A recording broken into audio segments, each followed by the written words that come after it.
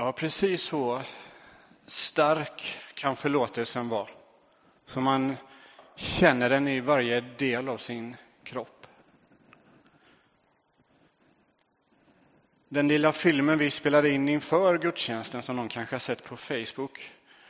När jag lite tafatt försöker be om förlåtelse över att ha tagit en kollegas cola. Ja, det är den andra sidan. Vardagssituationen. Då är det lite lättare att skaffa en ny cola eller kanske 2. Men hur gör man när någonting har gått rakt in i det innersta av mig? Eller hur gör man när jag har gjort någonting och den bördan ligger över mig hela tiden?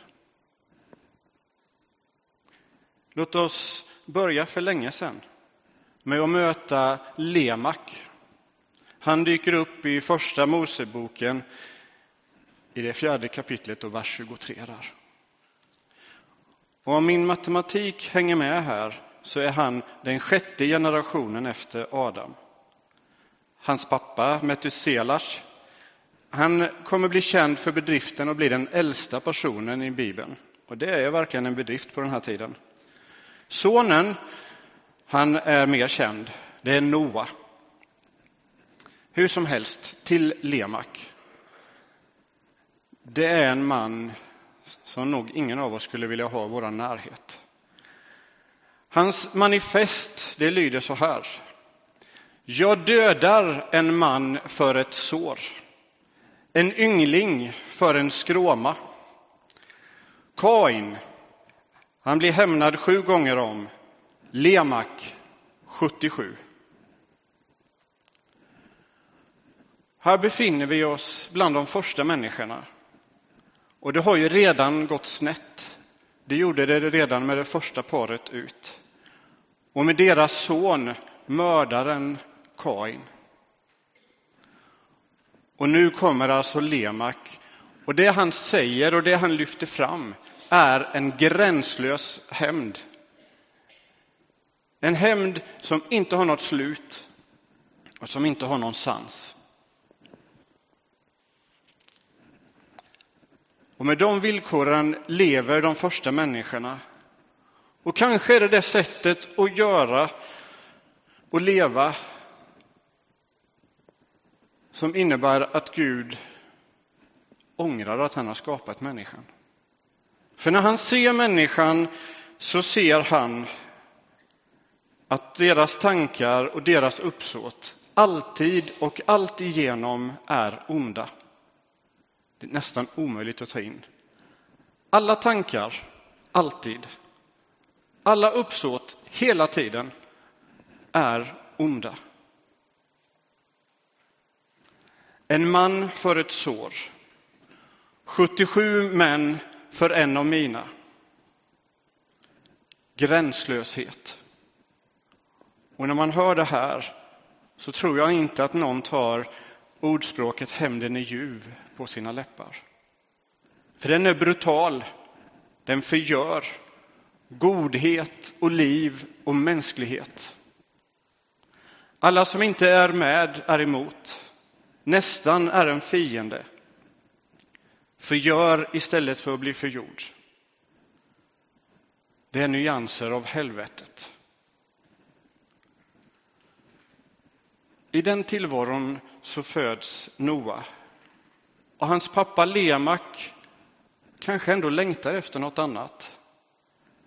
För namnet på sonen betyder tröstaren. Den som ger lättnad. Och så följer floden och människorna som alltid och alltigenom är onda dör med den. Hur är det med oss? Förlåtelse är ett val. Hämnd, det kan vara en impuls. En otäck instinkt eller en lockande frestelse. Jag minns ett par händelser från mitt eget liv. Jag minns hur jag för många år sedan fick ett telefonsamtal. Och i det samtalet fick jag höra att en äldre människa som stod mig nära hade blivit utsatt för en otäck situation. Några hade försökt bryta sig in i huset där hon bodde. Trycka sig förbi henne. Som tur var blev det aldrig så. Men rädslan fanns ju kvar. Man hade blivit hotad på det stället som skulle vara sin trygga punkt. Och jag fick nästan som en utomkroppslig upplevelse när jag hörde det här. Jag kan bara ana hur knogarna vitnade, för greppet runt telefonen blev hårt. Synfältet smalnade av. Och när jag hade avbrutit samtalet så slog jag telefonluren så den gick sönder mot bordet. Och det som låg på bordet vältes bort. Och genast gick tankarna igång. Tänk om jag hade varit där. Tänk om jag hade fått tag i dem. Och jag gick långt in i de mörka tankarna. Och när jag sett mig i en spegel så tror jag hade sett Lemak titta tillbaks. En annan gång när jag gick i högstadiet så gick jag i en korridor på väg till matsalen. Pratade med några vänner. Och plötsligt kom det fram en yngre kille och bara sparkade mig stenhårt rätt över benen. Så knät vek sig. Helt utan anledning. Jag kände inte honom, hade aldrig pratat med honom. En vän sa, vilken idiot. Han måste vi få tag i sen. En annan sa, glöm honom. Det är något fel på honom. Han fattar inte vad han gör alltid. På väg tillbaka från matsalen så mötte jag honom i korridoren. Och i nästa sekund hade jag tryckt upp honom mot väggen och höll ett grepp runt honom när studierektorn fick tag i min axel. Och så blev det ett samtal. Och de sa, låt det där vara nu. Du kan stå över det här. Glöm det här. Ett par dagar senare fick jag syn på killen igen. Där hemma, i mitt område. Jag hade aldrig sett han där innan. Dessutom i utkanten ner mot skogen. Och jag var med en kompis. Så det är han. Och jag började springa fram emot honom och han insåg faran alldeles för sent. Så när han försökte vända cykeln så föll han. Och låg på marken vid mina fötter. Och jag böjde mig över honom. Då sa han, jag har pengar på mig. Du får ta dem. Jag har godis. Du kan få mer.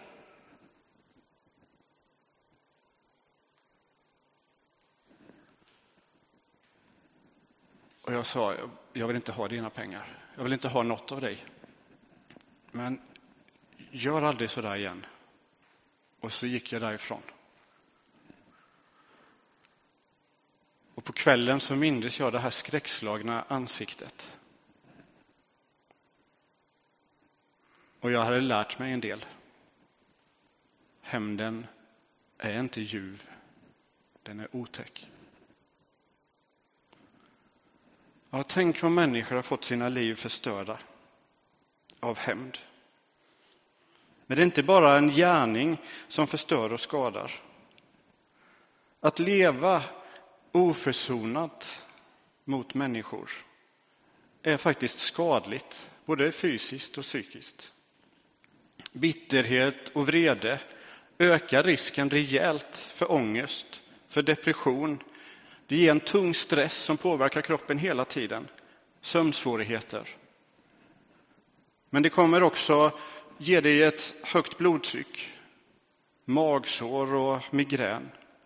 Risk för ryggproblem och riskerna för hjärtattack och till och med cancer ökar. Det kan man se. Ett av de absolut starkaste vittnesbörd som jag har hört hölls av en kvinna som berättade hur hon hade blivit kristen. Och det var just genom en akt av försoning och förlåtelse. Hon hade en mamma som hade gjort henne väldigt, väldigt mycket skada. Och hon hade absolut inte varit som en mamma ska särskilt många gånger. Dottern var kränkt och sårad på djupet. Och relationen var i stort sett slut. Men det som fanns kvar var ilska och bitterhet hos den här dottern. Och den hade tagit henne till en terapeut. Och nu var det här några år sedan. Jag vet att det är inte många terapeuter som skulle säga som den här personen gjorde. Hon var ingen bra representant för det skrået. Men hon sa: du, det är viktigt att du håller kvar den här bitterheten. Du har all rätt i världen att vara arg. Och kvinnan hade då försökt säga: jag orkar inte det här mer. Jag orkar inte vara arg längre. Jag orkar inte hata min mamma mer. Men svaret blev: håll kvar vid det. Det är inte du som har gjort fel. På väg hem från det mötet så gick hon förbi en kyrka. Och på en impuls så gick hon in. Och då träffade hon min kollega. Och sa: jag är så trött. Jag är så trött på det här. Kan jag få hjälp här?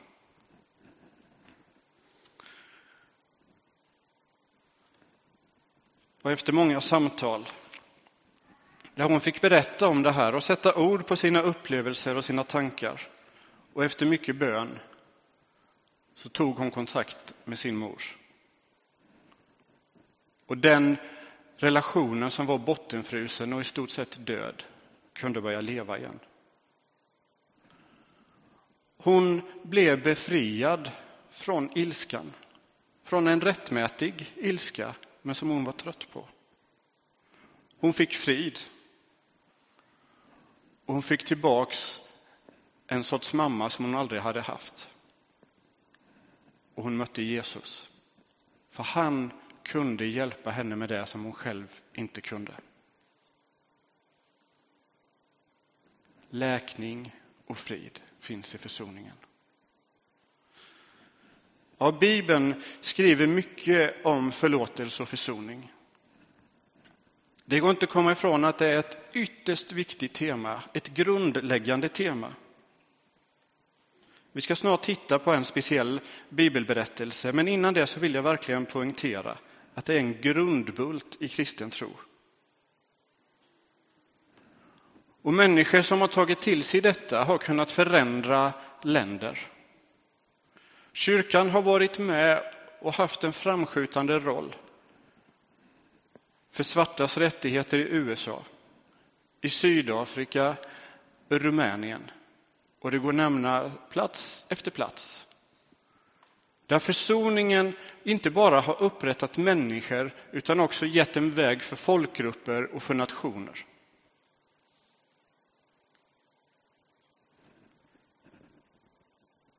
Det har sparat blod och död. Och det är inte en svaghet utan en enorm styrka.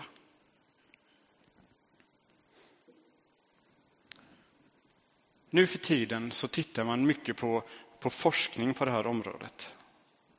Det här att bevara sin ilska, det är nästan borta helt. Istället tittar man på de goda effekterna bland filosofer och psykologer och läkare och till och med hos neurologer. Den allra mest spektakulära forskningen, det är att söka efter en förlåtelsegen i människans DNA. För mig är den kraften som finns i försoning och förlåtelse ett enormt gudsbevis som utmanar den som har en strikt naturvetenskaplig hållning. Hur kan förlåtelsens kraft ha uppstått om den inte kommer ifrån Gud själv? För hela Guds väsen och hela hans existens är försoning. Försoning med hans älskade mänsklighet. Han längtar efter förändrade hjärtan. Levande hjärtan hos människor. Levande och varma relationer där man ser sin broder och sin syster och älskar henne.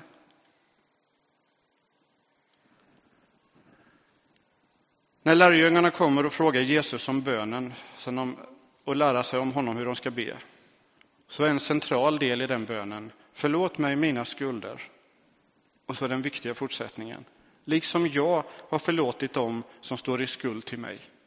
Hela tiden i Bibeln finns det: ja, du får försoning hos mig.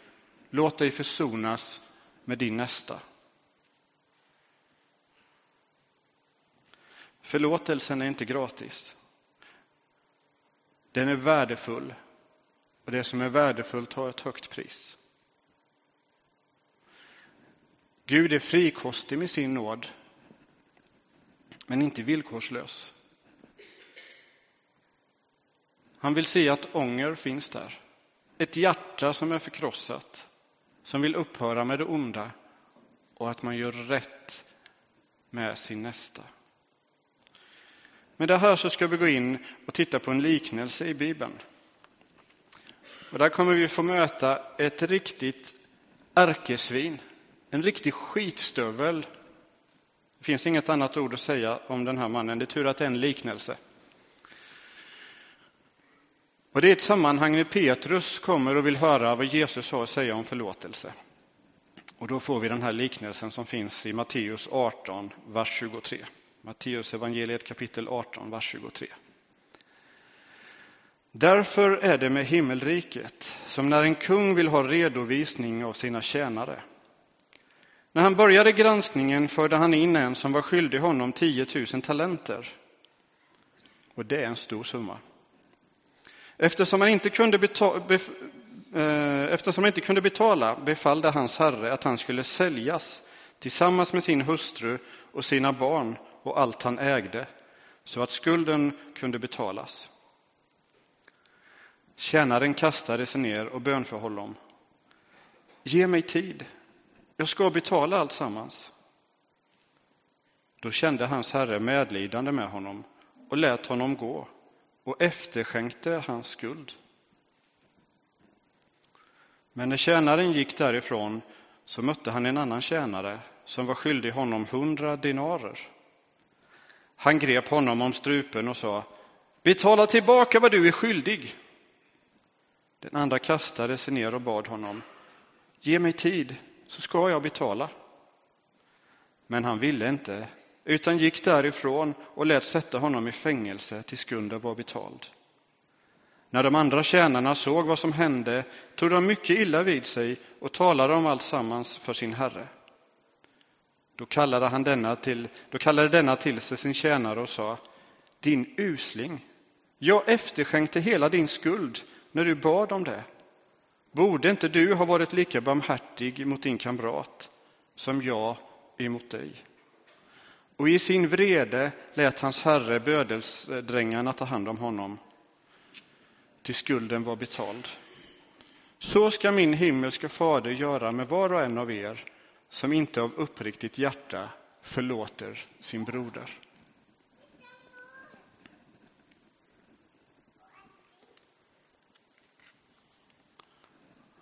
Ja, det är en omskakande liknelse. Lika chockerande för dåtidens läsare som för oss. Något i oss protesterar. Så gör man inte. Och vi kan förstå att barmhärtigheten över den här mannen var slut. Han hade försatt sina chanser. Han tog inte möjligheten. Men chockeffekten i den här liknelsen, det får inte göra att vi missar poängen på slutet. Var och en av oss är förpliktigade att förlåta nästan sin broder. Alla har vi syndat. Alla riskerar vi att fokusera på flisan i nästans öga och se inte bjälken i vårt eget. C.S. Lewis har sagt så här: att vara kristen innebär att förlåta det oacceptabla, för Gud har förlåtit det oacceptabla i dig. Att vara kristen innebär att förlåta det oacceptabla, för Gud har förlåtit det oacceptabla i dig.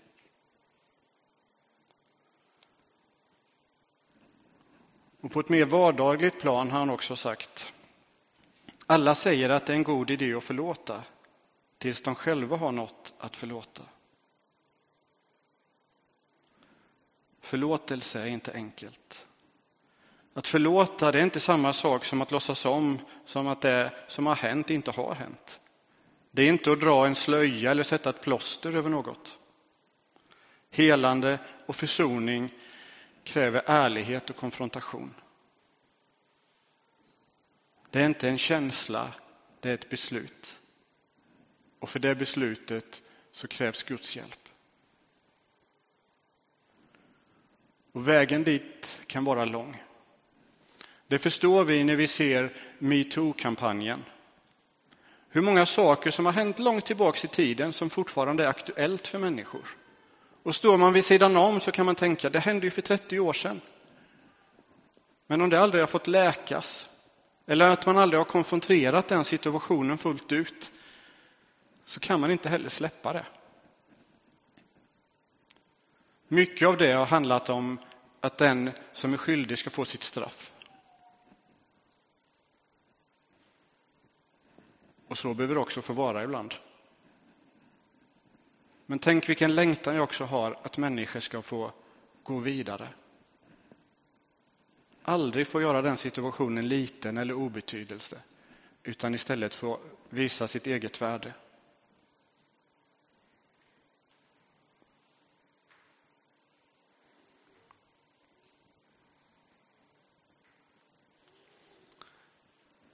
Vi har många vardagliga saker.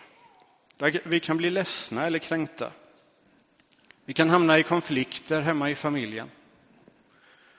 Och det kan vara så svårt att ta det där första steget.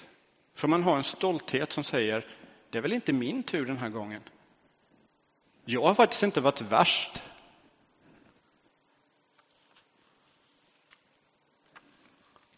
Och ibland så lever vi sen med de där spänningarna. Hellre än att sätta sig ner och reda ut och lämna bakom sig. Bibeln ger ett gott ord för alla nära relationer. Låt inte solen gå ner över er vrede.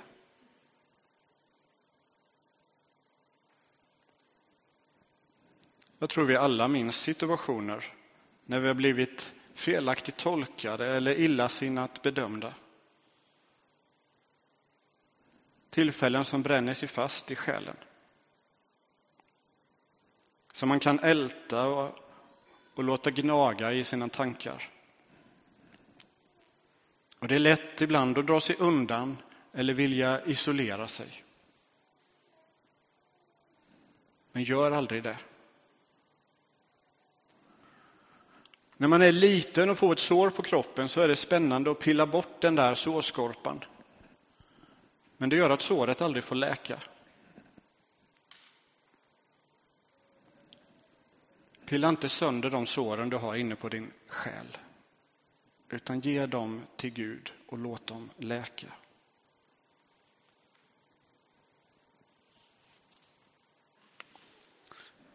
Desmond Tutu, som har jobbat med sanningskonventionen i Sydafrika, han berättar att be om förlåtelse på hans språk, det är att säga, jag ber om fred. Eller jag ger dig fred. Och då förstår vi hur det är. Hur någonting som har stått i en konflikt får föras samman.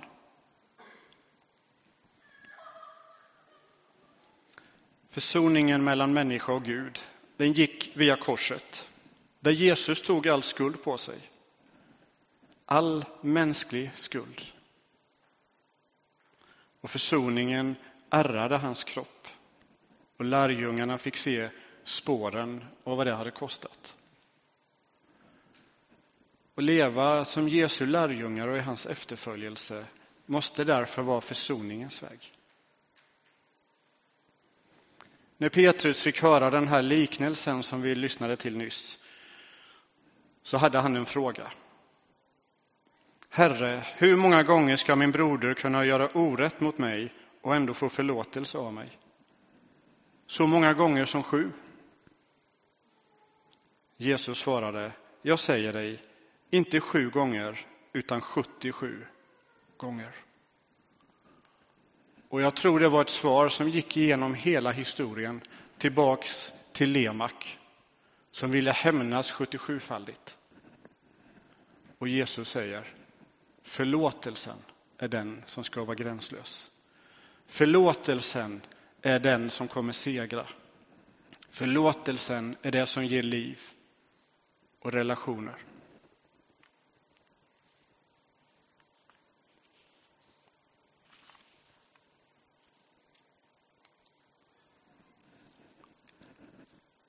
Ja, ni kommer få tid här i en stund av lovsång och fundera över vad det här väcker hos dig. Vilka situationer du har. Jag vill avsluta predikan med ett bibelord. Det finns i Efesierbrevet 4:32. Var goda mot varandra, visa medkänsla och förlåt varandra, liksom Gud har förlåtit er i Kristus. Amen.